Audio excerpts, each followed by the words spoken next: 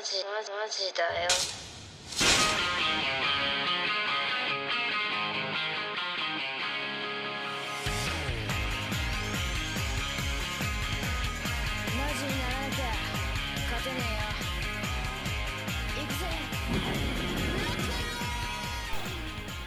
Hey yo, welcome back to Maji Dayo, the podcast where we talk about the show produced by AK. Fuck, I fucked it up already.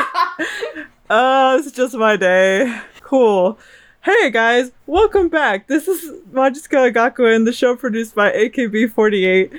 I am your host, Raiden, and this is my co-host, Elliot, and I want to set myself on fire because you could by sitting outside.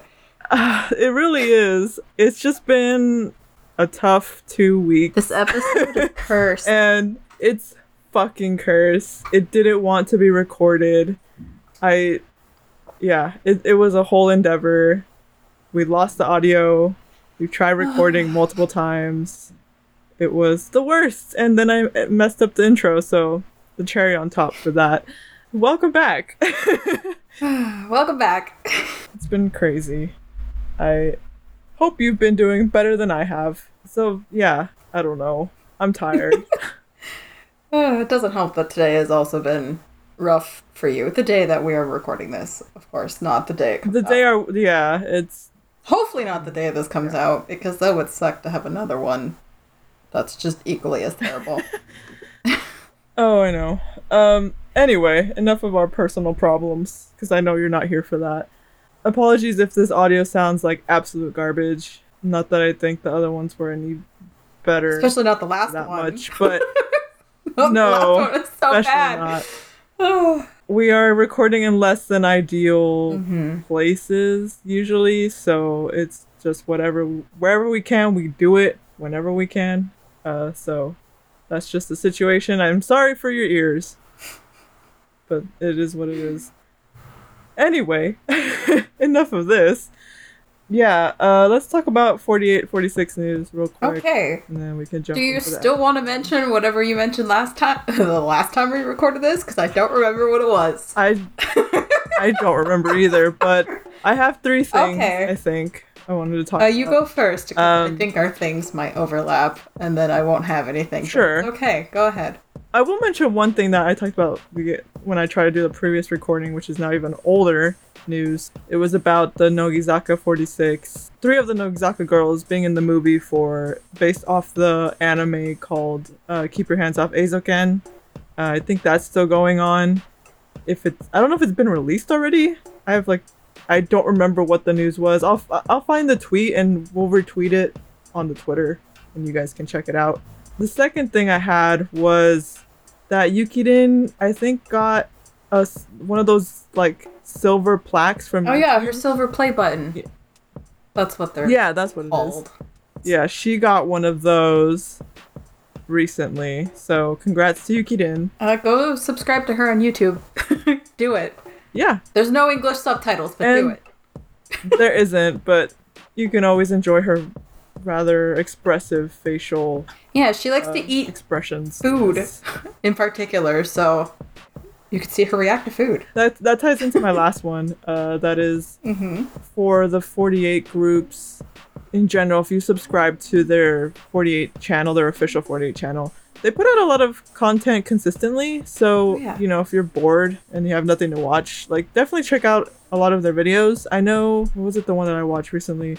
Yui Han did this like game over like a Zoom call with a bunch of the girls, like Chi-chan, Meow, Anin, girls from BNK48. They did a little game together while on the Zoom call. So, you know, if you're bored or anything while you're stuck in quarantine, feel free to check out their stuff. I think it's a good time. And that's all the news I have. Okay, so. I'm glad because I got this one from you. And so I was like, oh, is she going to say that one too? Damn it. But no. I probably forgot it. I don't know. About, I think tomorrow, it might be a week ago, but it's fine. Whatever. Yui Han actually donated like 25,000 face masks. That's right. To people of Tokyo. No, not Tokyo. Kyoto. I have it right in front of me and I said the wrong one. God damn it. But yeah, of Kyoto, and that's That's really sweet of her. If she's not your Oshi, that's your problem. Yeah. But I give major props to her for doing that. For her hometown, particularly. Yeah. But that's all I have, because you went over the other one I had. Oh, I thought you were gonna mention, Jonishi Ray's birthday is today, yeah. the date of this recording. Yeah, it is. Which is her birthday. May She is 27th. now 19. She's no longer a baby. And it's weird to think. Well, I guess is it May 27th or May 28th? Well, for us here in the States, it would be tomorrow. Because it's the 27th recording this to date it. Mm-hmm. But her birthday's the 28th. So technically here, it'd be tomorrow. Okay. But in Japan, it's the day they are currently in. Yeah, so happy birthday to her. If you don't know who she is, she's an NMB48 member who is the younger sister of Jonishi K, who was an NMB48 first generation member, who does appear in the Majiska series, though usually just as minor characters. Although I think her character does get like a name card in 5, right? And I thought it was weird. She does. It was a weird name, yeah. And if you ever watched NMB48's comedy show called, what was it called? Gaining? Yeah. I think is what it's called. It's the first 2 seasons are pretty good. I'd recommend them if you've never had the chance to watch them. They're probably somewhere on idoru.net or something. Probably. If you want to catch some episodes, or Daily I Motion. should probably do that. If they happen to have any up. Yeah, they're pretty fun. They're not very, like, don't think too much into them. They're not very, like, they're more thought-provoking. They're just for fun. It's like more of a variety show thing, right? Like, it's a comedy thing. It's a combination of, like, variety and everyday slice of life school stuff. Okay. Except sometimes they have, like, magic involved somehow. Yeah, it's very weird, but it's very entertaining if you like that kind of stuff. So definitely check it out if you can. But yeah, that's all the news, I think. Yep. I'm sure there's more. Oh, there's probably that's a bunch all that I more, have. but this is what we've got, so. Of course. It's all I've got. Twitter surely has more. But with that said, let's just dive into this episode for the second time. Yeah. And I'll let you take it away. This is your ep, so. We've said that for the last, 6 episodes, and it's mostly been you. But this time, I'll do my best. Has it? I'm sorry. Okay. I'm podcast dog. It's okay. Listeners, don't hate me. You can hate me, but don't hate the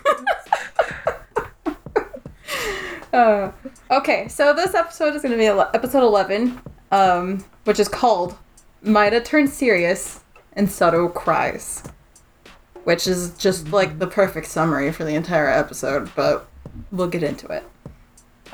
We start the episode actually back where we left off the last one, back in the hospital where Maida comes to, I'm not gonna say confront because I feel like that's the wrong word, but I'm gonna say it anyways. Confront Yuko about she's actually the president of Rapapa, whatever, which is still the biggest leap that Maida has made in the entire show. We did talk about this in the previous attempted recording of this, was that Maida's leap to this conclusion is very weak. Yeah. Because they try to make it look like there's some substance to it, but really it's just kind of something she pulled out of her ass. Yeah. And that's where we are at. I was trying to rack my brain around it when I was writing the notes for this, and I was like, well, I mean, what if it's a small town and this is the only hospital in the town, but it's also usually even in a small town, sometimes they'll have 2 schools and one of them might not be a Yankee school. And although I know they're in Tokyo. Yeah, that's the thing. They don't mention the thing is they don't mention it in this season or in any other season until we get to I think 5. Yeah, 5 alludes to it more heavily than the others. Well, yeah, because you get Okabe but this is definitely not right by the AKB theater. It's kind of hard to miss. Yeah, yeah. None of them really. I mean, I don't know. I just assume they're in Tokyo. Yeah, because I'm not familiar with schools moving entire locations unless it's the school is burnt down and they don't have a choice. I feel like that would have been something mentioned. Well, I mean, not really, not by the I show guess standards, but I just think that it has to be in Tokyo. Like, where else would it be? But that's just I just don't think that whole like it's a small town thing would work in this situation, regardless. I agree. I spent far too long in my notes talking about it, so I'm just gonna move on. Yada yada yada. She turns around and is like, "Yep, that's me." And Yuko like congratulates Maida, and she's like, "Hey, good job! You and Sato actually beat Yabakune together." And she's like, "I know you could do it." And then mentions to Maida like, "Hey, you have to fight Sato next." And we get flashbacks to the last episode where Sato came to help Maida fight Yabakune. And we get brief flashbacks of her saying the same things that Minami said to her in the past. And so Maida's being kind of hesitant. She doesn't really want to fight Sato. And she even says to Yuko, like, "Hey, I don't want to do this. I'm finally able to move on and take my life forward." And Yuko's not having any of it. She's just like, "Well, then go fight Sato, because Sato will be the one to take your life forward." And I'm like, I don't think she wants to. She just said she doesn't want to. I know, like, it's trying to make Yuko seem like this, like, senpai that's offering this advice and stuff. She's not good at it. But I'm just like, she really isn't, and it's just disregarding, like, Maida's feelings about, you know, her own, taking her future into her own hands, you know, striving to walk her own path. It's disregarding all of that because Yuko's basically trying to find a successor, you know, for Rapapa, and that's really her ulterior motive. And it just disregards everything that, all the progress that Maida has tried to make in this whole season about moving on. And she just uses, you know, like the whole Sato thing as like, oh, like this is just another stepping stone to whatever your goal is. And I'm like, that's a big assumption to make, Yuko. This you know, episode is an episode because you really don't know her. Yeah. It really is an episode of assumption. I mean, Yuko even ends up saying, like, "Hey, I don't know what happened to you, but, you know, you should still fight Sato as, like, the next step in your journey." And I'm like, no. Maida probably wants to just move on from fighting completely. I didn't mention this last time, but I was thinking about it when I was rewatching it to record it this time. Because I was like, what is Maida moving on to? And it's probably what she actually wanted in the beginning, you know? No longer fighting and going and turning her life serious to become a nurse. Because that's what Minami wanted. You know? Right. But now she has friends to do it with. Yeah, I agree. And I mean, it's great that she made friends, but that doesn't like this whole thing about taking over for Rapapa, like it derails her from what she really wants, you know? And it, like, rewatching this, it just, what used to be like a more like, oh, like serious sort of encouragement from Yuko, it just seems to fall flat to me now, because I'm just like, it doesn't actually connect with what Maida wants as a character. Yeah, I agree. It's more of Yuko pushing what she wants versus what Maida wants. And unfortunately, Maida goes with it. Spoilers for the rest of the episode, I guess. But I mean, in like like just the overall arc of the plot, we figured she was gonna fight Sato anyways, so I guess it's not that much of a spoiler that she does. Yeah, I just think, like, it was, like, if the story really wanted her to be the next gen Rapapa, they should have built that from the very beginning, instead of making it about Maida's need to recover from her trauma and her grief and move on and make friends, you know, like that's because initially that's what the story is trying to promote, right? It's trying to promote her growth and her healing. And then it sort of like derails it because Yuko is dying and she needs a successor in some way. But it's such a like weak connection, you know, to me. I mean, people can disagree with that and be like, no, it makes the story more impactful. But I don't think it does in terms of Maida's character development, I don't think this was the right call to make for her in the story. In the story that like, they've written, you know, they could have done it to where in the story that they did interweave. There we go. That's the word. Interweave better. But just not. It doesn't work well with the character of Maida that they have set up, and the story for her.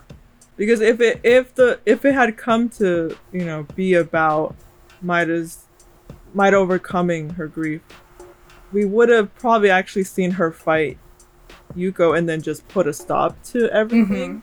You know, like fight Sato, fight Yuko, and then any talk about, you know, sorry, I'm getting a little ahead of myself here. This could be talk for next episode, but any talk about protecting Majido and becoming the successor that Yuko wants wouldn't exist because Maida's story would have ended there.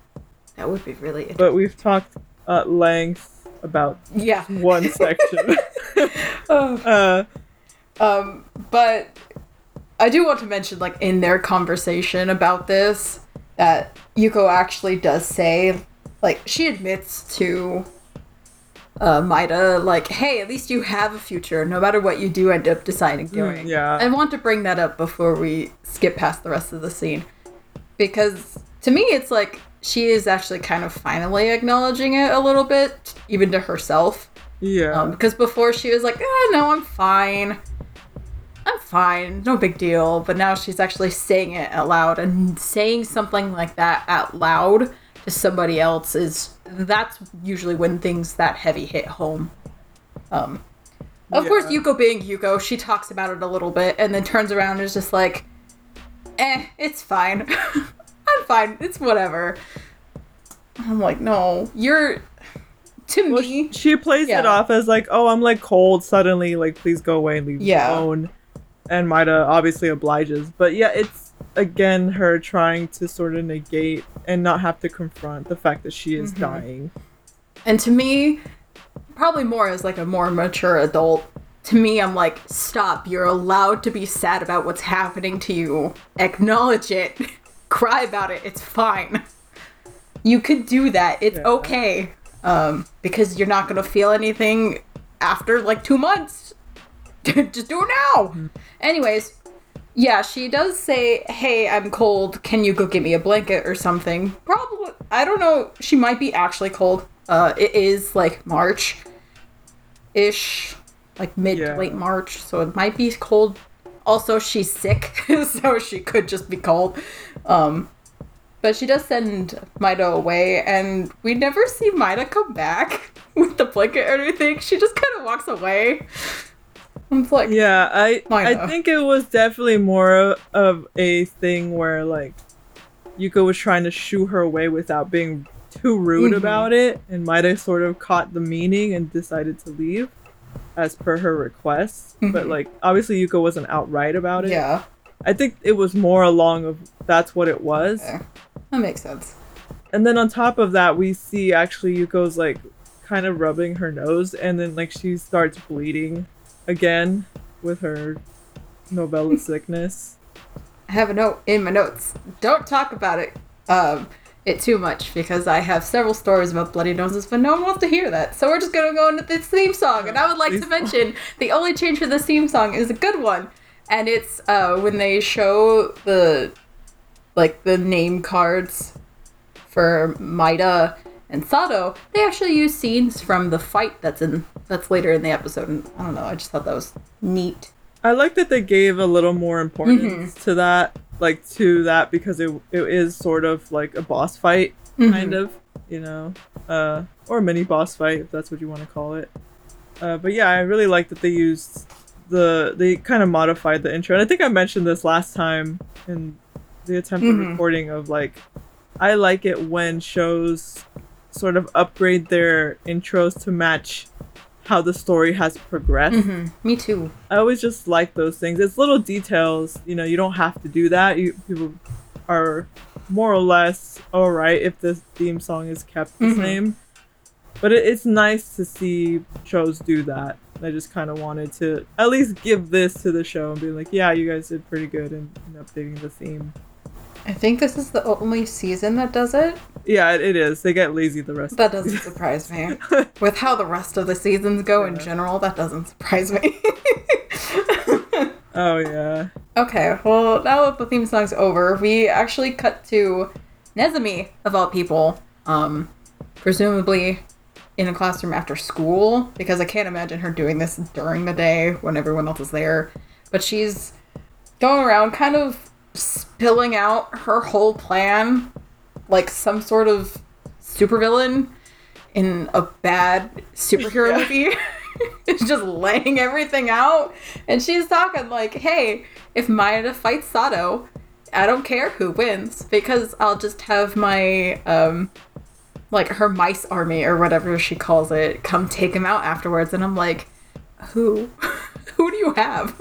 That we talked about this before, but, like, we're like, what are you talking about? Because, like, we've never seen you work with anyone at this point, outside of, like, Erena, and then was it Erena? Yes, Erena. I always fuck up her name. Oh my god, I'm never gonna get it right. It's okay. I don't think she shows up in episode 12, so I think you're fine. Okay. Well, I never got it right, I guess. She just uses people. I've never seen her like with an actual army ever. And part of it is just like, again, the show doing that thing where it tells us but doesn't show us. Yeah. And I mentioned before that it's a big weakness of this show, because it ends up heavily relying on that even more as the seasons progress. And it's something that I just always find really annoying. Yeah. It's usually kind of a sign of weak storytelling, but we all know it's not great. So that's nothing new. But it really would have been nice, in particular, to see this mice army that Nezumi ends up building up, or seeing her try to build it up, because spoilers, that kind of becomes a big thing in the second season. So seeing her at least doing something about it in this one would have been a really cool thing. Because I'm just going to say it now, they planned a second season to begin with based off of how the last episode ends. So if they had the forethought, they don't. But if they had the forethought, they could have done some really nice setup for season 2. They don't. I'm going to move on. Okay. I'm done ranting about it. Yeah. Yeah, it's funny before we move on, I want to talk about Nezumi as a character, because we talked about how she is behind the scenes a lot, and she is somewhat of a main antagonist here, but there are sometimes I feel like, I don't know, like there could have been more done with her, and I don't know if I've mentioned this already. I don't think you have on the podcast. I know you have to me, but I don't think you have on the podcast. It's just like, she definitely has the smarts, you know, she has the connections, the know-how, the gossip, the blackmail, and it just feels like it all sort of, I don't know, like, it doesn't feel like they utilize that enough. Oh, at least in this season, or if they do, it's not strong enough or strongly connected to the main story, that it just feels kind of like a side thing.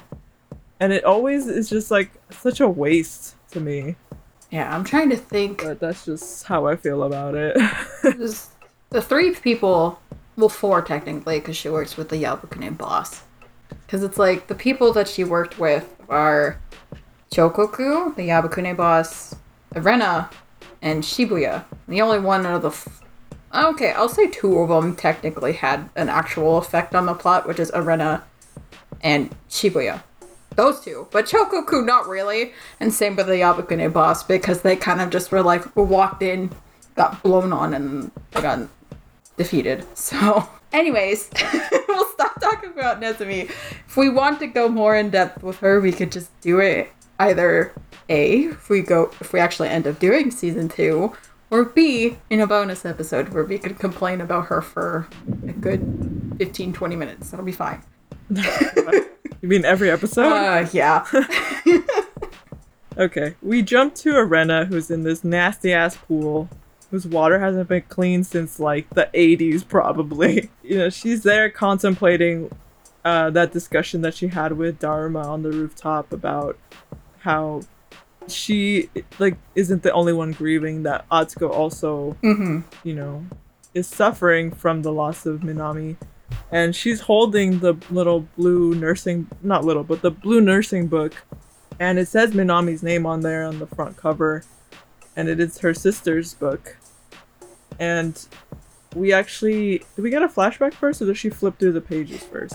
We get the flashback first of the two of them in a little like diner or cafe area, and they're asking, like, Irina asks Minami like, oh, how are your studies going, and that kind of thing. She even like picks up the book and flips through it, and we actually get a little hint into their own little like their own little family life, because Minami asks Irina, hey, how's dad doing?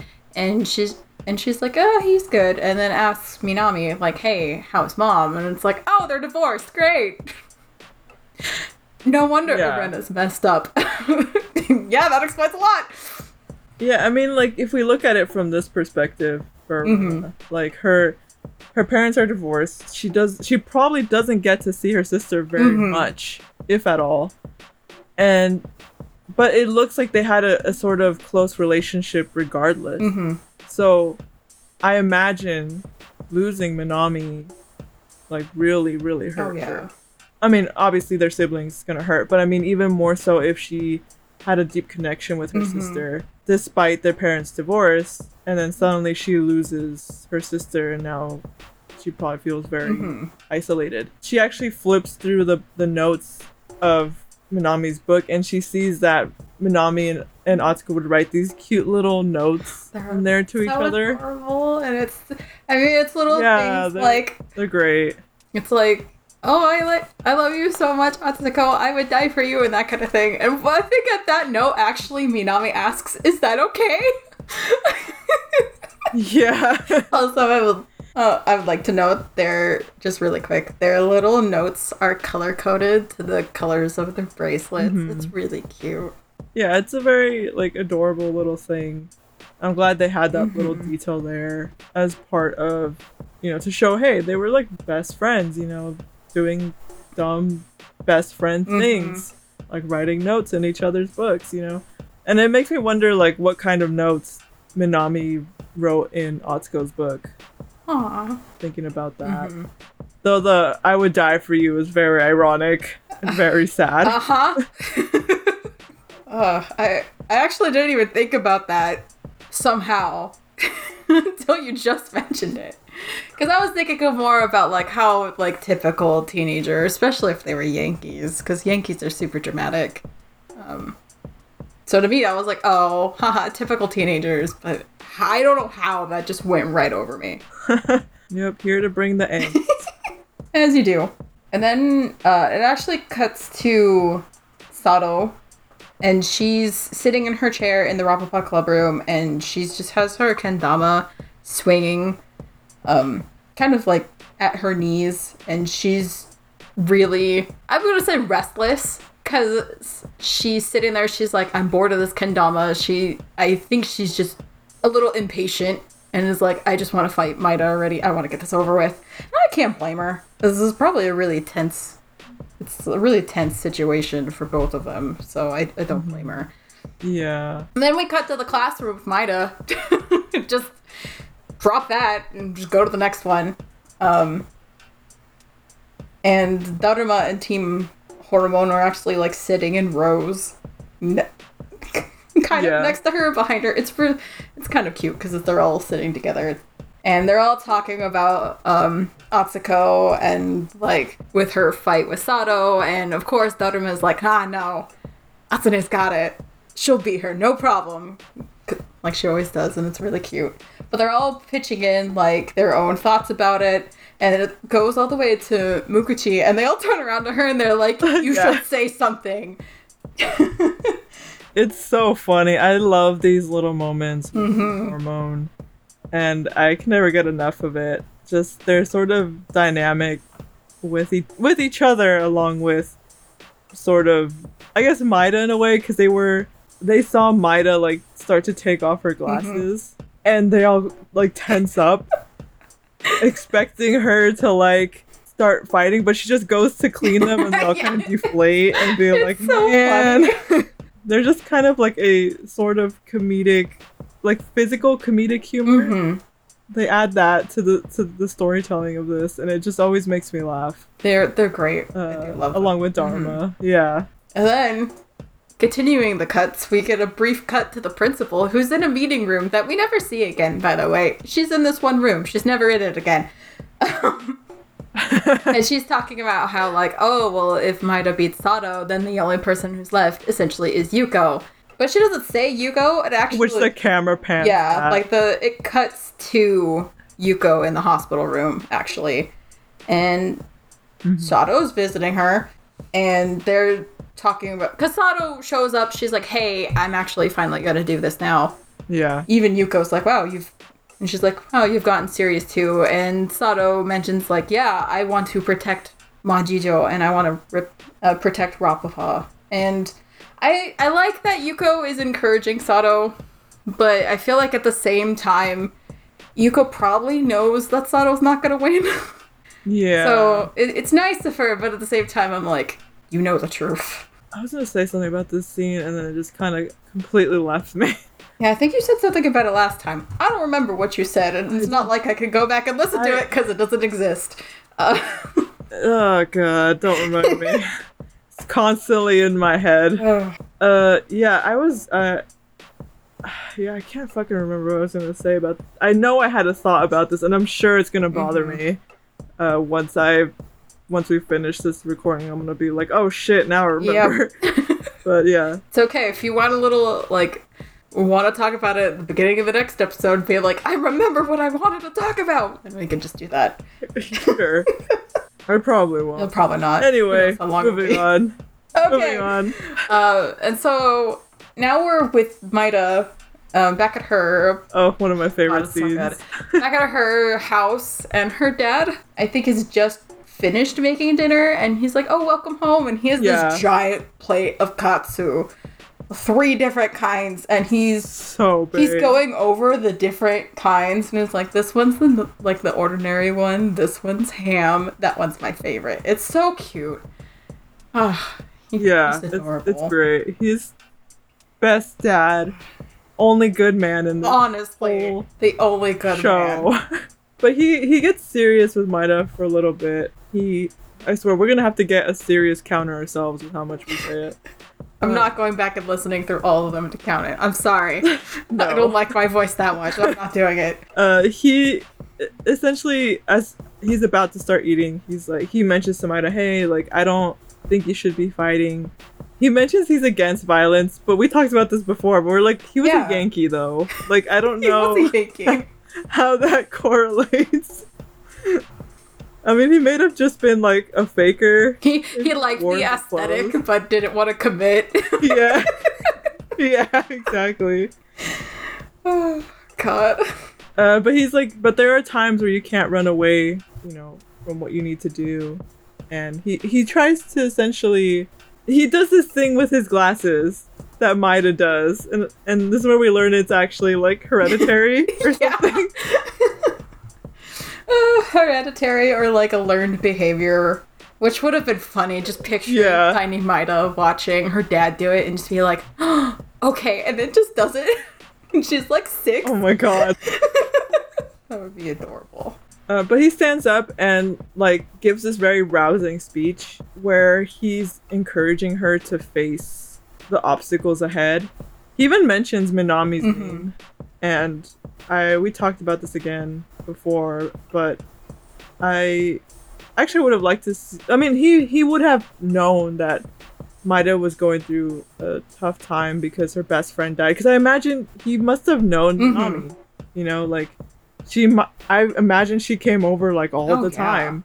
I wonder how difficult it was for him, especially because he's, you know, the parent that's home as opposed to the mom, of seeing his daughter having to live with that, and like maybe understanding that she blames herself even though she shouldn't, but doesn't know what to do about it.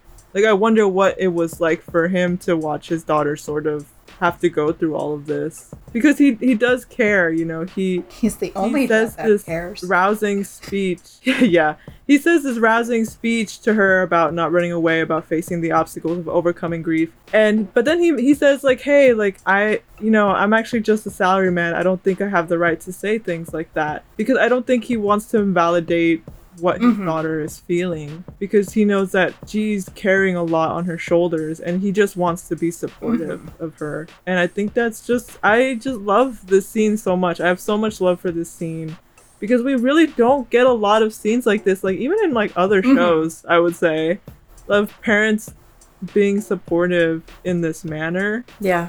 And I don't know, I love it so much. Yeah, the only other show I could think of with like parents in it was Sailor Moon, and it's like they're all bad. They're all bad, except they're like non-existent. Yeah, we see like Usagi's parents more, but they're also like not great. So we'll just not talk about it. They're not great. Well, Maida. I mean, the dad's embarrassed about what he said, but like Maida was like, it was cool. Like, you know, it's such a soft moment between them. Like, she appreciates, you know, his support of her, and he kind of just awkwardly is like, we should. Oh yeah, he gets all flustered about it. Yeah, it's so cute. Oh, the scene's so good. And I feel like it was definitely like a needed scene. Not only because we will probably see it later, but like even just for like Maida as a character, because I imagine like going through all of that, she probably felt really alone, considering it was like, yeah, she has her dad, but then she had Minami, and now Minami's gone, you know. So she probably really felt alone and felt like she was going through it all by herself. But with her dad being like, no, I'm here for you, I don't know, I feel like it's very important for Maida to hear that too. You know. Yeah, I think it was reaffirming for her. I think it was the boost that she needed to be like, am I actually doing the right thing by going through with this, or am I just reverting back on my word, right?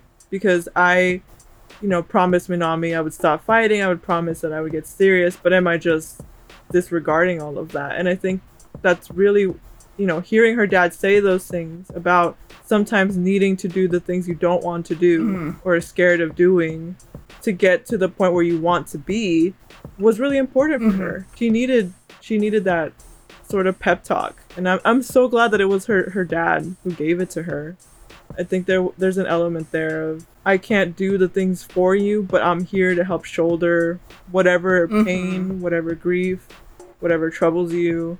So I agree. It's something that she needed to hear to push her to the next step, and where we actually go into the next scene as she is determinedly walking down the halls to confront Sato. It's very actually kind of reminiscent of the intro, because as she's walking down the hallway, we pass by Daruma, who ends up joining her. And then we even pass by Team Horomon, and they actually end up joining her, which is different from the theme song, because it's just Maida and Daruma in the theme song. But now they're like, no, we're with you, and so they follow her too. Yeah, it's great. I actually would have loved if the theme song added them. Ooh, that would have been cool. That would have been a great parallel scene. They could have just used it. Whatever. It would have been cool to see that. Irena actually hears gossip that Maida's about to go fight Sato and runs off to go meet them. Maida and Ko actually encounter Gakuran down some set of stairs, as well as the Kabuki sisters, and they easily fall in line as well. This little choo-choo train of Yankees. And Irena actually like confronts Maida on the way there and says, listen, I still hate your fucking guts, but and Maida understands. She interrupts and she's like, I won't lose, you know, like, because Minami would laugh at me if I did.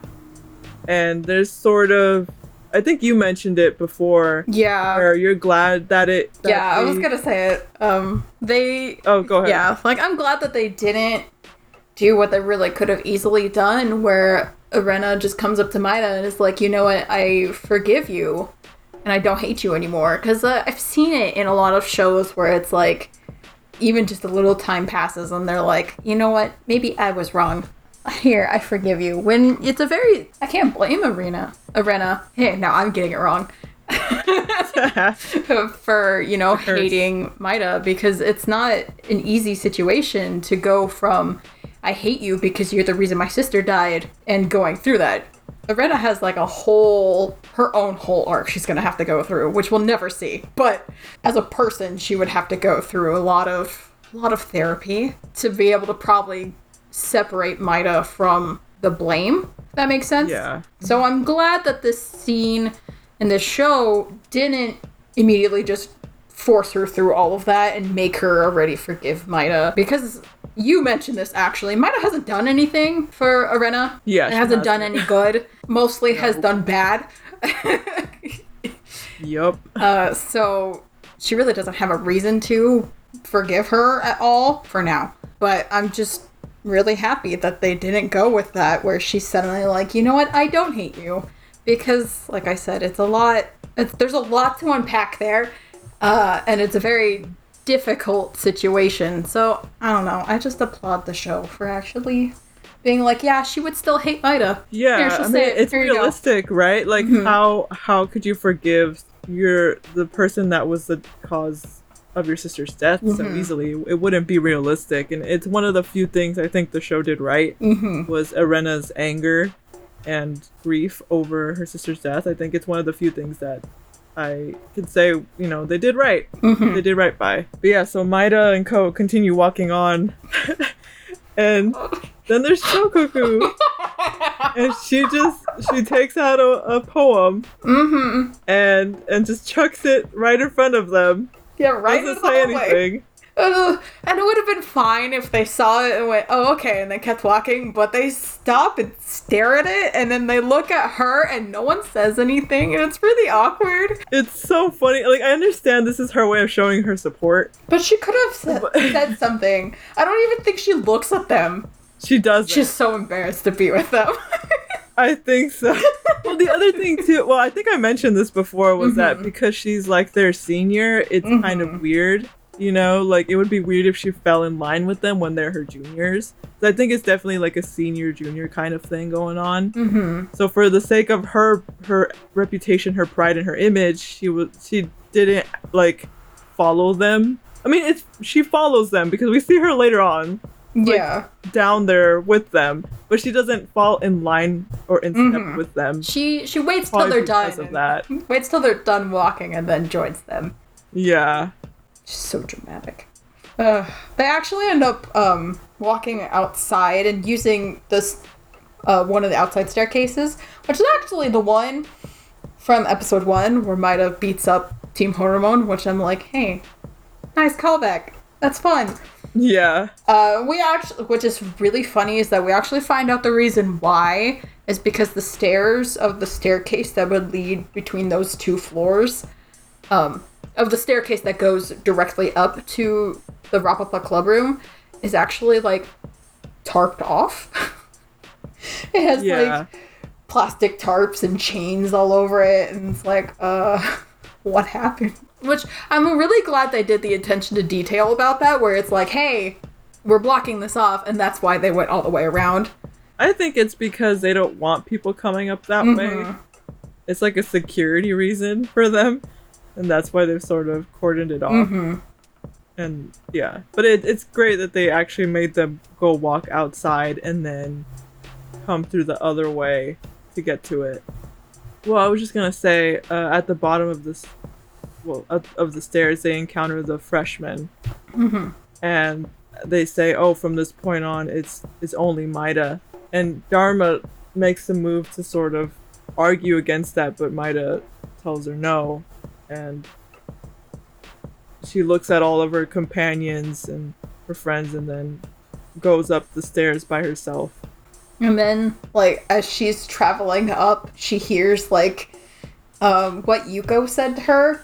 Of, like, don't hesitate while you're halfway up the stairs. And that kind of... Her whole spiel from the beginning of the episode just kind of gets reinserted here. A part of me is like, I understand, but actually, now that we're rewatching this and re-recording it, I kind of wish it was her dad saying it. The part where he's like, you have to face, these things in front of you that maybe you're afraid of facing. That, if we put that there, I feel like it would have fit Maida as a character better, because we know she has a good relationship with her dad, but she doesn't really have a relationship with Yuko. And like we talked about at the beginning for maybe far too long, is that this is conflicting with what Maida wanted. So maybe hearing her dad instead saying it probably would have been better and probably would have pushed her more, up the steps. But I know they were trying to push the senpai thing, but that's why they did it. They were very... And I just feel like if they really wanted to push that, they should have put the building blocks there for that. Mm-hmm. Because really, Maida's only ever encountered Yuko at the hospital. Mm-hmm. And their episodes were, they had like 1 or 2 episodes together? They had one big episode where they spent the whole thing together, but for the most part, they spent like just small sections. Like, I'm thinking of, I don't remember what episode it is, but where Yuko's playing dodgeball with her old man friends and Maida's out there. Episode 7, they spend the whole episode together. Those are really the only ones. And then the ending of this last episode, beginning of this one. So they could have put more, made it more impactful if they added a little bit more scenes together. Mm-hmm. But they didn't. But yeah, I actually like that idea of having her dad's words be there instead, because it would have just made more sense to do that for her. But anyway, she comes up the stairs and she encounters the four queens, and she like cuts right through them. I mean, they're kind of like, they do a little stare off. Mm-hmm. But she just pushes right through them, and I think I mentioned this before, but like Geki looked like she was about to do something. Oh yeah, Geki like steps forward and is like, "Is it my turn again?" And they're like, and Black actually puts her hand out and is like, "No, no, back up." You mentioned this last time, but I'll mention it this time. Is that Torigoya actually hides behind Shibuya the whole time? Yeah. And even as Maida's walking in between them, she kind of uses Shibuya as a shield between her and Maida. And I mean, I can't blame her. I don't think it would have been that long ago that she got the shit kicked out of her by Maida. I say a couple days at most. No, I don't think so. No, I think it's longer than that. Mostly because I know in episode 9... Weird little things, I know far too many small details. In episode 9, there's actually a calendar on the wall in Yuko's room, and it says it's February. Oh my god. And they're saying, hey, graduation's coming soon, and if this just follows normal, like, Japanese high school rules, they're at the end. Graduation's, like, at the end of March. Wow. So, How do you even know that? I spent far too much time watching this show. Okay, so... After walking through the queens, and after Torigoya's hiding behind Shibuya, Maida actually makes it into the club room, and we just see Sato standing there. She's staring out towards the very beaten up Maji flag and out the window, and she turns around to face her, and she says something like, Maida, when you're here, I can't view the top of Majijo or something like that. And then she goes off to the side and just opens a door that, admittedly, the first time I saw it, I had no fucking clue that there was a door there. I think that was intentional, because they kind of keep it out of view, and no one's ever gone into this room prior to this moment. I mean, this is Maida's first time up here, too, so... True, but we have seen this room. We've gotten the inside scoop on Rapapa and everything, so they just haven't had a use for the room just yet. Wait, we've seen this room before? When was that? No, I'm saying we've been in the Rapapa club room. We haven't been in that room. The other room. Yet. This is the only time we've been in that room. And the only time I think we will be. Anyways, Sato actually motions Maida over to her and is like, hey, this way.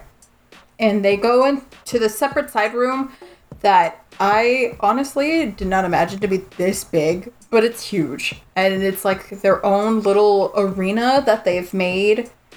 And as as someone who was in marching band in high school, actually, I was in band for a very long time. I don't want to talk about it. But seeing all the instruments all along the walls put up in the worst ways possible irritates me. Because some of them are like hanging by like wires and that's it, and there's nothing else, and none of them are in their cases, and I just think about how much money those were. Okay, band nerd. Don't judge me. There's something funny to me about the structure of this room, because I just feel like it doesn't really match the layout of the building. It just feels weird. Yeah, I definitely agree. Like, it's too big to have been in that section of yeah, right? because it's like all the stairs lead up to are like this room, right? Or I mean, I guess there's other stairs, but I think those go up to the roof. So all there is in this floor is gonna be this room, and it's weird. Like, it's structured weird. And maybe like some other tiny room. Maybe. Yeah. I don't know. I just found it weird. The door teleports you to another part of the school. I also like the battle mat they have. Like, it like has like these musical notes on it, and like I think it's flowers or roses or something. I don't know. It just looks really cool. Definitely like they did this themselves, like graffitied it. But like, I don't know. I like the aesthetic of this room, despite that it's weird because it doesn't really match what like the layout that's in my head. But it's a cool room, and I really kind of just like the atmosphere that it gives, because it just kind of intensifies the importance of this fight. Because if I'm trying to think of like in this season, like if any of the fights have been in dedicated spaces like set out, and I can't think of any. I would say maybe the Yabakune one in the last episode, but only specifically because it was a trap. Yeah, like I'm thinking of like... Oh, Shibuya's. Oh, yeah, that's Shibuya's, right. because it was in her little, like, club place. Right. So only fights that matter are in a designated space. Got it. Yeah. Kind of true. I guess you could count Black's Alleyway as one, too. But it's pretty weak. Well, if we're going with that one, I would also... I know it's not a fight, but I would consider then Torigoyo's as well. Oh, that has pretty significance to Maida. Well, yeah, I guess you're right. It's not the same. It's not the same kind of intensity, if that makes sense. Like, in this room, there's... I mean, I mentioned all the instruments, but it has windows, but they're all shut. They're all completely, like, blacked out. So it's like, they're just in this room. There's nothing else. It's just them in this probably very musty and disgusting room with no air circulation. So probably disgustingly gross and stinks.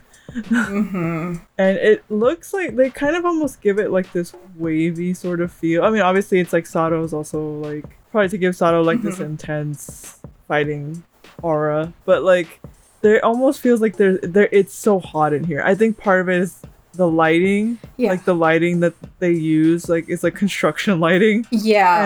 And those lights are hot. Like they get so hot. So it makes it even feel like the pressure is even higher. So I just really like the atmosphere of this. I know that Sato puts down her Kedama on like this table that's like placed right before this Majijo flag that isn't fucked up. Yeah, it's like in perfect condition, and also it's huge. Yeah, like it takes up almost the whole wall. Yeah, it's like in the center, and she places it down, and then we get to my favorite part, where she takes off her coat for the first time, and we get to see like on the back of her uniform she's bedazzled and bejeweled it.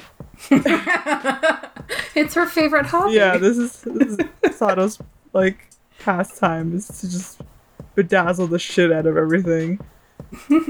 But I will say she's got some skills because it looks really cool. It does. It's like it almost kind of matches the design on the floor, because it has the roses and the stems with all of the thorns and stuff. Yeah. Hers just has a little bit extra because it has a skull on it, and for whatever reason they decided to put what looks like an American flat Yeah. top hat on top of it, and I hate Uncle it. Sam.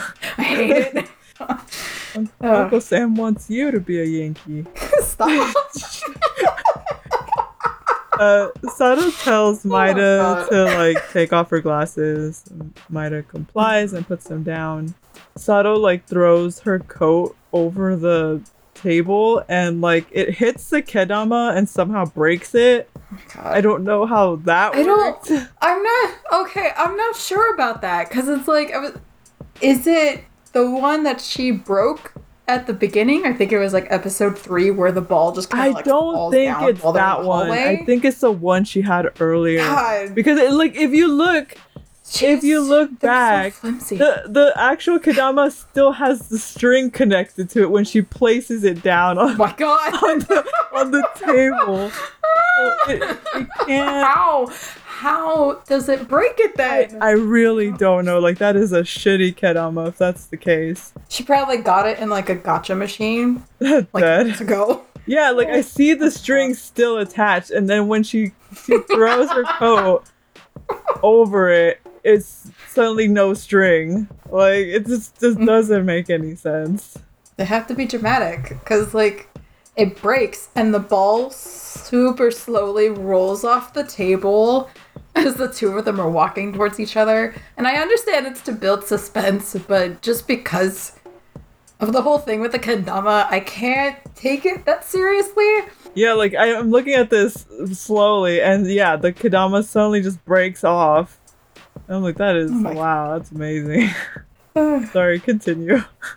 But yeah, so the ball of the kendama is rolling off of slowly rolling towards the end of the table. They're walking towards each other. We get brief glimpses of like Yuko in the hospital room just staring out the window before the ball drops onto the floor, and then that's when the fight starts. And Maida immediately goes to punch Sato, but she's caught by surprise with just how fast Sato is. Mm-hmm. Like, she... It's one of my favorite expressions, because her eyes go, like, super wide. She's like, wait, what the fuck? Yeah, they actually flicker between, like, where she thought Sato would be and then where she is. And, like, how how Sato has Maida's fist in her hand, like, completely unaffected. And I thought, oh, that's a nice touch. Like, that expression was really good. This whole fight, I'm just going to mention it now. We do cut to the people at the bottom of the staircase. Mm-hmm. And not at this point, but later, you can hear the fighting that's happening upstairs. Yeah. While we're looking at the people downstairs. And it's like, oh God, how awkward. In a different context, you know, like if you didn't know what was happening, you would think it was something else happening in that room. Someone just walks by. Yeah, someone who didn't know what's going on. Like the teacher just walks by and is like, what is happening? Yeah, that would have been hella funny. But yeah, like this fight is, I think I mentioned this before, it's slow to me. It's this very gradual build up. Which is such a contrast, I think, to some of the other fights. I think, like maybe Gakuran's fight, for example, where everything is just hit for hit really quickly. But this one is actually kind of like just building up to the I can't even say it, crescendo. There you yeah, I don't know how to English. and it's, I don't know, I just really like that it was a little different in its pace because it doesn't feel any less intense. It just it's just very like slowly edging you towards the climax of this story. Yeah, but also I think you mentioned it in the original recording we did, where like we've talked about fights that are really like raw and intense. This one is also like that, but in a very different way. Like with Geki, I know I definitely said that the fight was raw because of how disgustingly bloody it is. This one is the same way, but without necessarily that amount of blood. But it is really intense because even after like a couple of hits, they're really sweaty. Like it's taken them a lot of, they're putting their all into this fight, and I don't know, I appreciate it. Yeah, showing little things like they're sweaty. Yeah, they're sweaty. I mean, it doesn't help that room's probably disgusting. Yeah. Which I'm glad they kind of took that into effect. Like, oh, they're in this room windows closed, enclosed space with this intense light hanging over them. Yeah, of course they're gonna start sweating up a storm here. And I'm really glad that they added that detail into it. And Maida isn't really like winning. You know, she is losing to Sato in the beginning. There's even points, there's another point where Maida gives that same look of shock that she had at the beginning about Sato, is that she punches Sato so hard a couple of times, and Sato just takes it. She's like, got anything else? And I'm like, Jesus. Yeah. I think you mentioned this before, and we could probably just talk about it now because Sato says, "Oh, Maida, you're like so annoying." You mentioned that you were kind of wishing that Sato would show more of that, like mocking towards people, or towards Maida. Yeah, she kind of does. We get, like you mentioned, where she calls Maida annoying, and then at one point she gets up in Maida's face and is like, "Oh, is that all you got?" and that kind of thing. And to me, that's very Sato, because it's that whole mocking thing. To me, mocking is a part of being like the sadistic side of her, which I wish we saw more, but we didn't. But I did definitely wish that she did it more, because it feels very Sato to me. Well, I think you mentioned before in the previous recording that it was like you didn't feel that Sato had a distinct style of fighting like the other queens that had, and it's just I was gonna like mention it a little bit more towards the end, but I can mention it now. It's fine.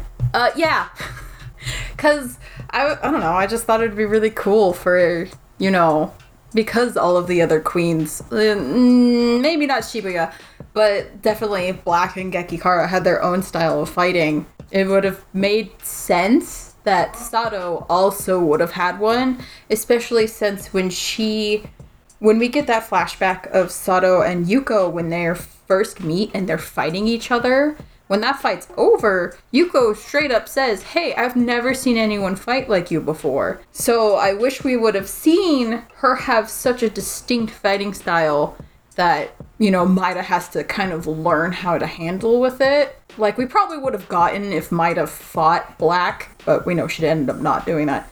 So I don't know, I would have liked to have seen that.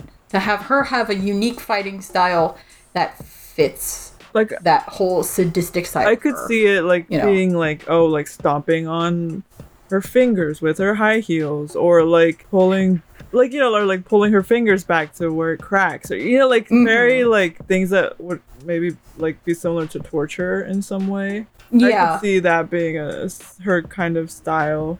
I would actually argue that Shibuya also has a style. It's like underground boxing style.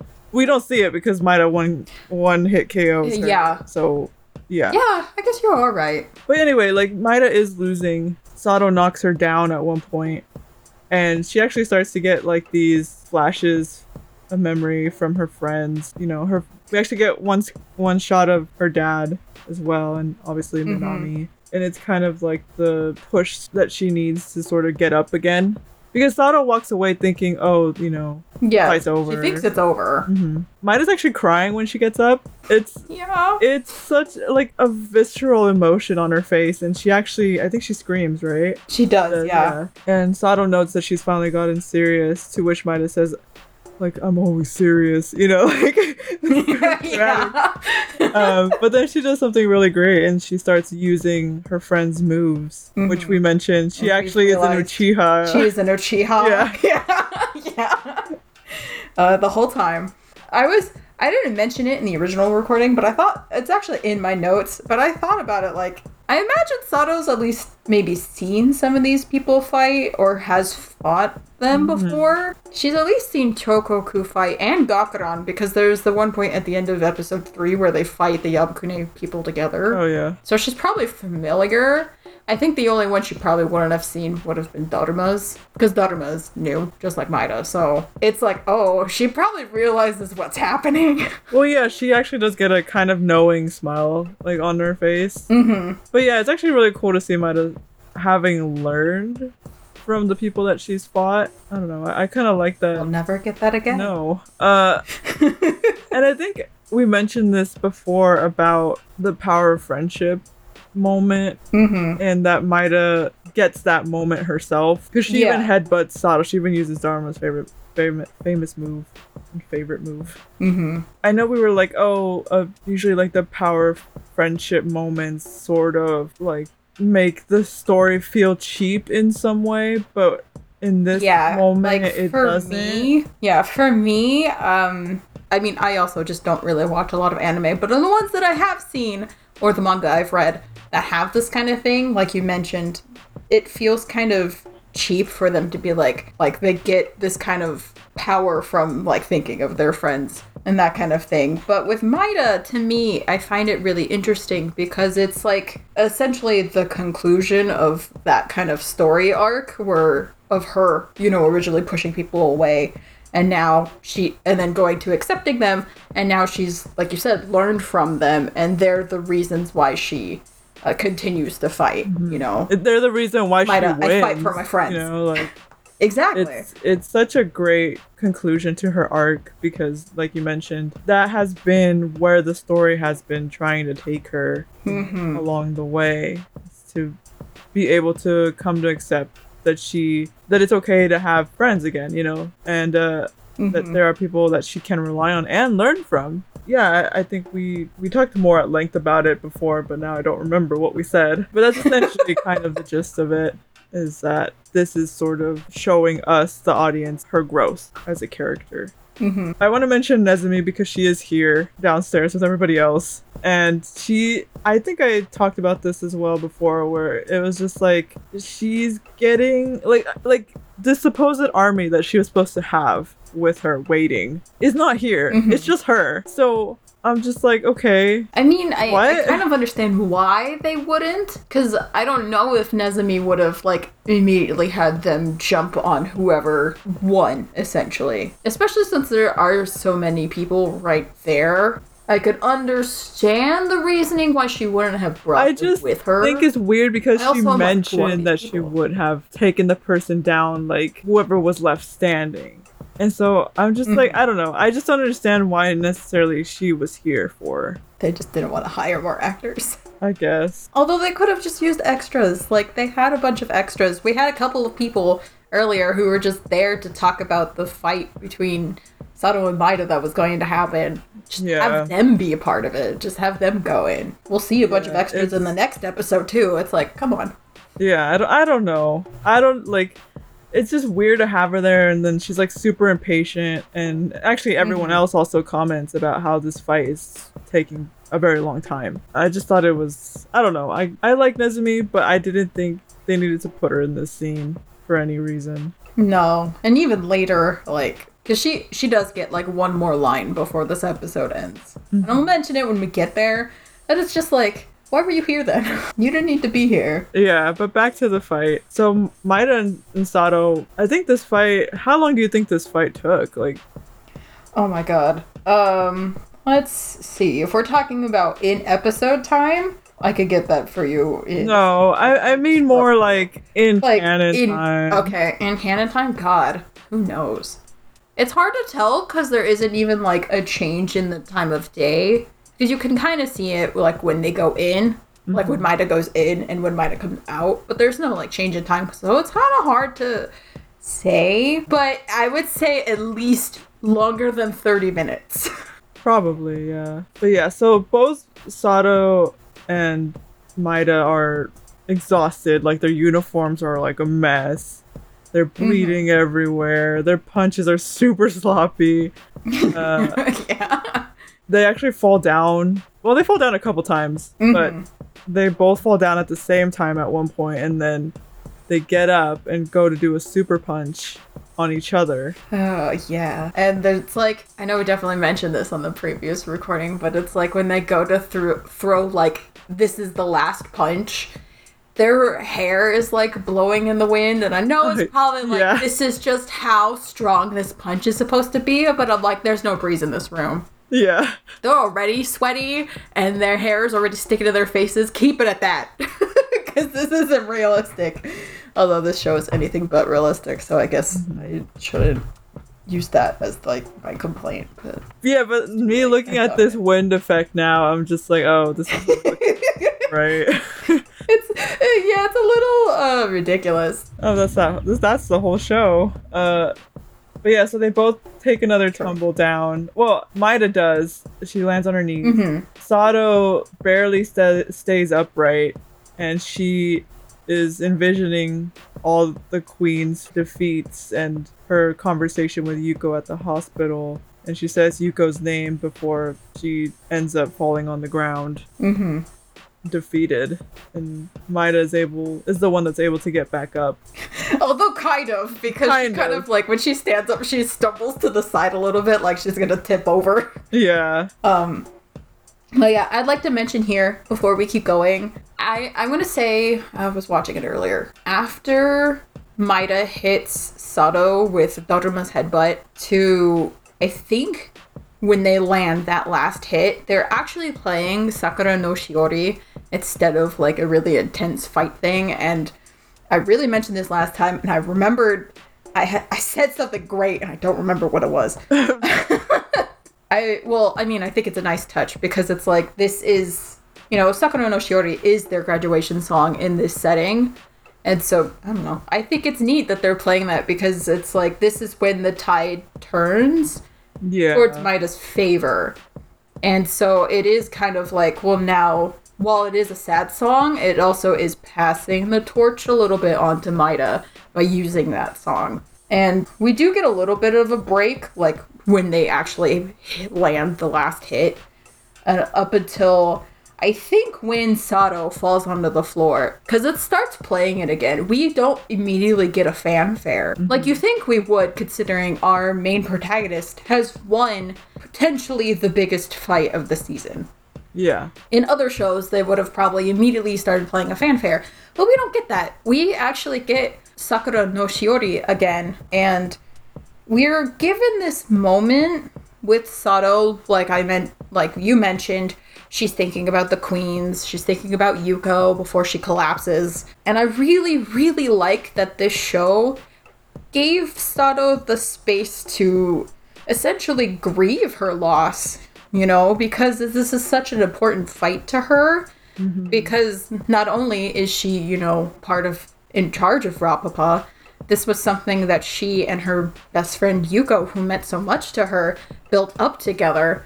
And then this is the end of it falling apart for her, and her protecting Rapapa was essentially like the last wish that Yuko had for her. Although I know I mentioned Yuko probably knew Sato was going to win, but that's besides that. Sato didn't know that. And so with Yuko dying, it will be the last thing that Yuko would have wanted from Sato, and Sato couldn't do it.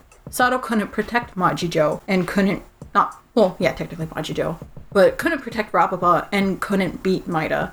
So I'm really glad that it gave us the space to have Sato lay there and cry and mourn about it, because after this, who knows how long Yuko has left to live. Yeah, no, I think it's great that she does get this, because I don't think any other opponent that she faced ever got this much for themselves.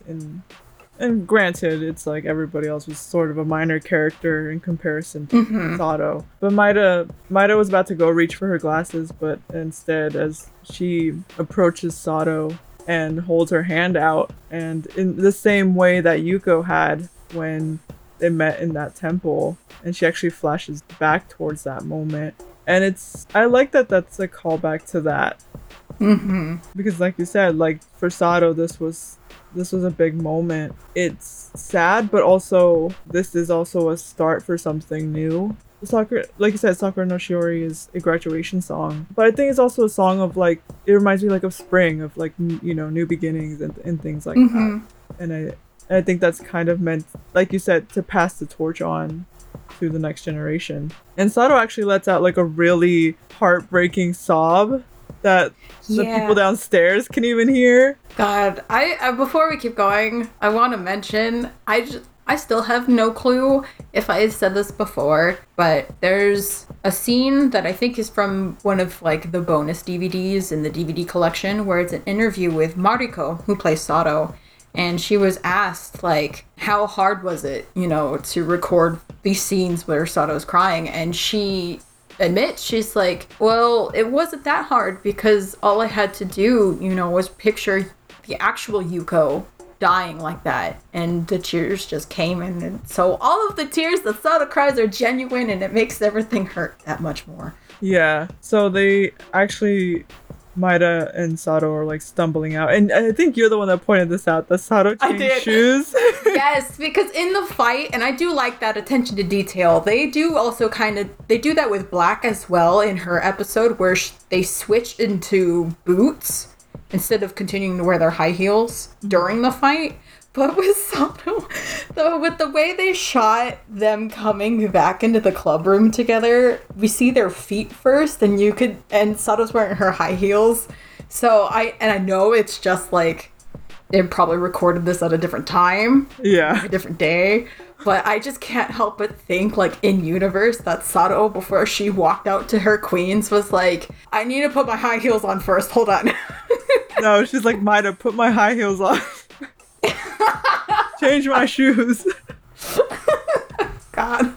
So they both walk out and the queens approach, and once the queens get to them, Maida just drops Sato like a sack of potatoes. Well, I mean, I don't think, like, Maida has any sort of energy really left in her. No. So I just thought it was understand funny. why, but it's funny. And I have to point out, I pointed this out last time, and you were like, God, why did you notice this? Is that when Black goes to, like, hold on to Sato after she gets dropped to the floor, for whatever reason, I know it's probably just a mistake on Yukarian's behalf, but I think it's hilarious, is that she moves her hand too far down, and that's not her lower back, Black. That's her ass. Stop. You're ruining this moment. I mentioned it last time, so now I have to do it. I'm sorry. This is why we lost the audio. This is the Let's hope it doesn't reason. happen again. The queens stare. I mean, I think Geki's the only one that doesn't actually like sit next to Sato, as like she's on the ground. She's the only one left standing. But all the queens are giving like Maida like this dirty look. Oh, they're all pissed. They're all so mad. Even Torigoya is like, how dare you? Yeah, it's so funny. But Maida comes stumbling down the stairs, and everyone is like waiting downstairs with like anticipation. They're all holding their breath. Also, on the side, we'll mention we're getting quick flashes to the hospital and like nurses and doctors running with this bed, and we all know who it is. Yeah, we know. We know. But I thought I'd make a note of it because it is happening while this is going on. As Maida comes down the stairs, she says that it's over, essentially. And obviously, this is where the fanfare actually begins. Yeah, they actually started playing Majisuka rock and roll, which is great. I like that. That's fun. But the Rapapod freshmen actually run up the stairs, and you can hear them calling out for Sato as they're running past Maida. And Daruma actually runs up after them to go grab Atsuko. Yeah. It's just so cute how happy Daruma is. Like I think she kind of lifts Maida's arm, like in like, yay, you did it. Yeah. Her friends, Gakuran and the Kabuki sisters, they smile knowing that she won, and then they both walk away to different ends of the halls. Team Hormone, I think I mentioned this last time. Too. Oh, what? Like, I don't understand why Gakuran just kind of like leaves. Yeah, well, I don't understand why any of them like, left, to be honest. Yeah.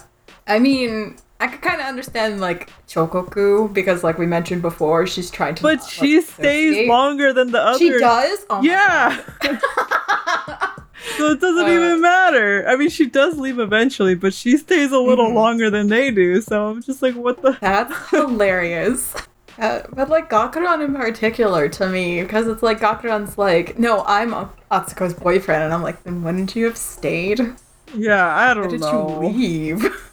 Yeah, Arena's still there, and Nezumi's still there. And we can talk about a little bit more about Nezumi here. Cool. Yeah, so at the beginning when Nezumi shows up, she mentions, hey, it doesn't matter whoever is going to win, because then she's going to bring her Nezumi army and just take care of whoever's left. But when Maida comes down the stairs and Maida says something like, oh, Sato-san is very serious, and it's like, oh yeah, Maida won, Nezumi goes, oh man, Sato, and then walks away, and I'm like, why are you upset? It doesn't matter to you. You said in the beginning of the episode, it doesn't matter who wins. I don't understand her. Yeah, I don't. I don't think she was needed in this scene. I don't think she had any point to be there. We could have had her reaction to the fight the next episode. Mm-hmm. I just don't think that whatever her schemes were important enough to be relevant here. No, I mean, we could have gotten maybe that scene at the beginning where she's doing the supervillain thing where she's laying out. Yeah, that was fine. I just meant her presence. We could have kept that, but her presence in the fight. Yeah, it was really unnecessary. They just needed to shoehorn Mayu in there somehow. Mm-hmm. Gotta get those Mayu fans to watch the show. Yeah. Erena's still there, and her and Maida share this like moment, and they don't say anything. Maida just does that like hand on the shoulder thing that Minami would do to her sister, and just walks away. Erena actually sheds a tear, probably in memory of her sister. But Hormone and Dharma, take Maida off to celebrate, probably. And then we get this whole scene interrupted by, we see Yuko on the hospital bed that was being like pushed around by the people who were running down the hallway in those like quick flashes we saw before, and she has like a breathalyzer on her, and then the episode ends, and that's it. And I know you strong opinion about that. Yeah, you said you didn't like that because it ruined I didn't. It does, and it ruins the mood of the episode, because it's like I don't mean all of the scenes of Yuko being pushed to the essentially probably the emergency care unit of the hospital. I don't mean all of those. I mean specifically this last one where we see Yuko with the breathalyzer on. We don't need that because we already know that it is Yuko just from the flashes that we saw before, because no one else is in the hospital. No one else in the hospital that we care about. Yeah, that we care about. So to me, having this last moment show up when I feel it's already unnecessary kind of already also destroys the tone of the episode. We got that final fanfare, and I feel like that's what the episode should have ended on, because this fight, even though we were talking about Maida really doesn't have a reason to go, but this fight is a very important fight. It's essentially the climax of the story.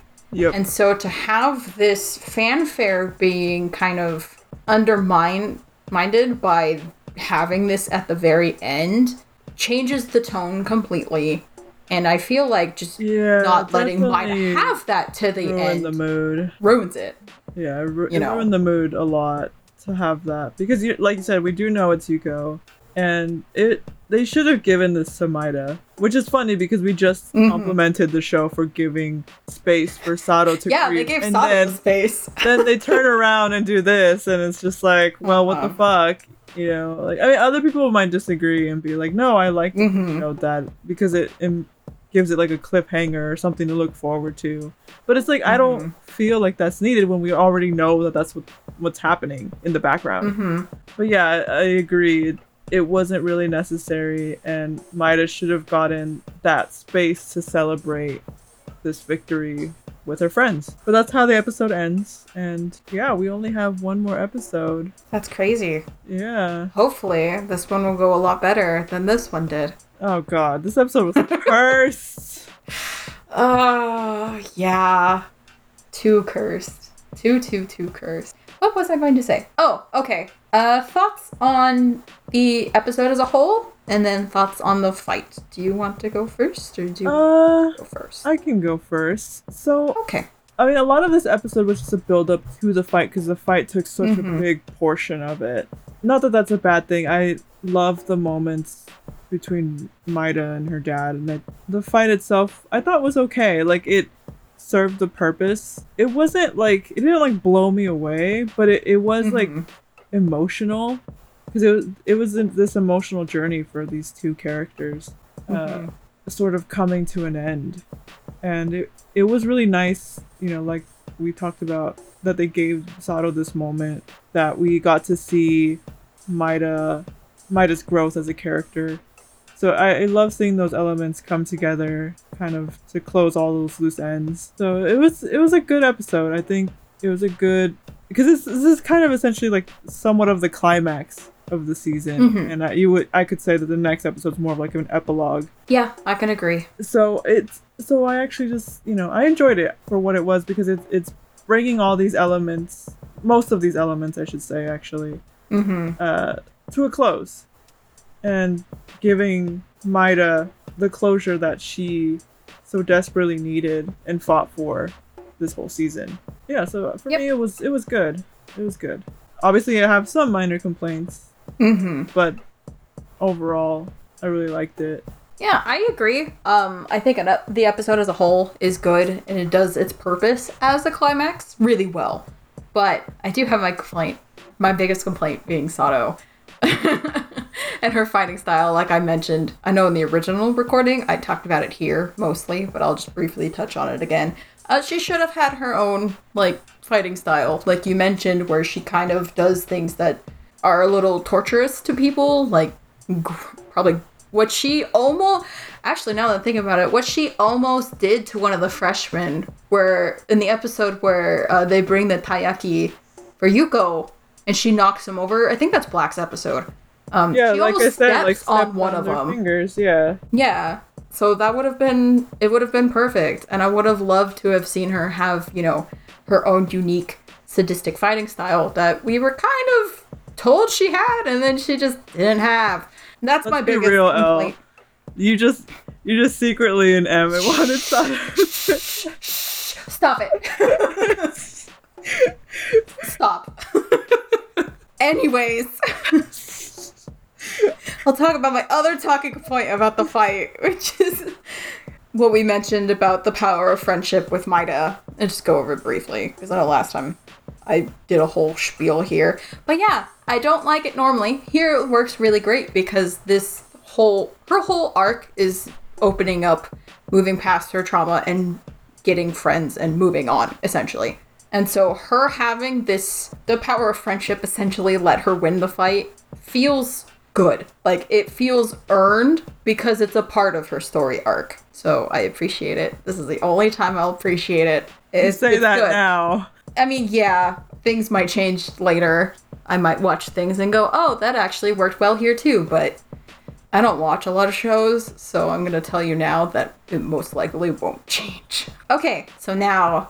what is your rating for the episode? Because you kind of skipped over it. 10 gallon of tears. That I'll use to just bathe myself in.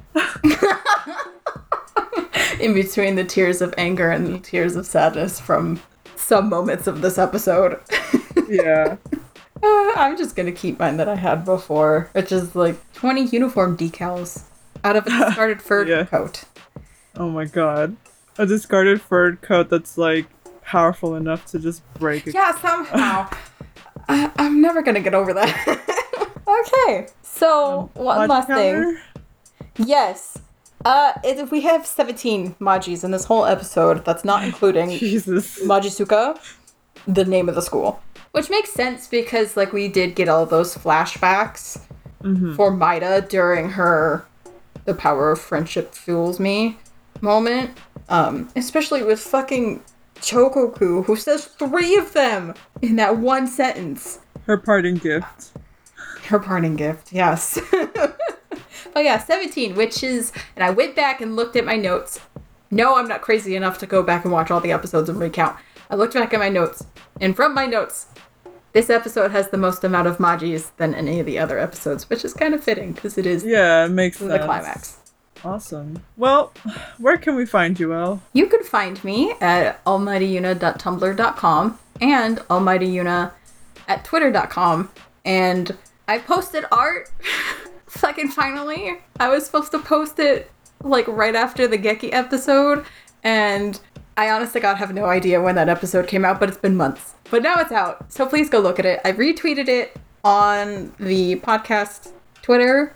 which is Majidayo, the podcast at twitter.com. So if you don't want to go to my Twitter to see it, you could at least go to that one instead. What about you? Where can we find you? You can find me at suspiciouswarriorhonmayon at tumblr.com or Majidayo twitter.com. I still keep forgetting to post that one track I made, so we even apologies. You said this at the end of the last recording for this episode, and you still haven't done it. For real? You did. Oh my god, that's hella funny. I'm dead. Well, that's all the time we have for today. Feel free to hit us up on Twitter at Majidayo, the podcast. Twitter, the podcast on twitter.com. And or if you want to send us some questions, concerns, comments at our Gmail account, it's Majidayo, the podcast at gmail.com. And yeah, that's it for today. Hope you guys have a Maji day. Thank you.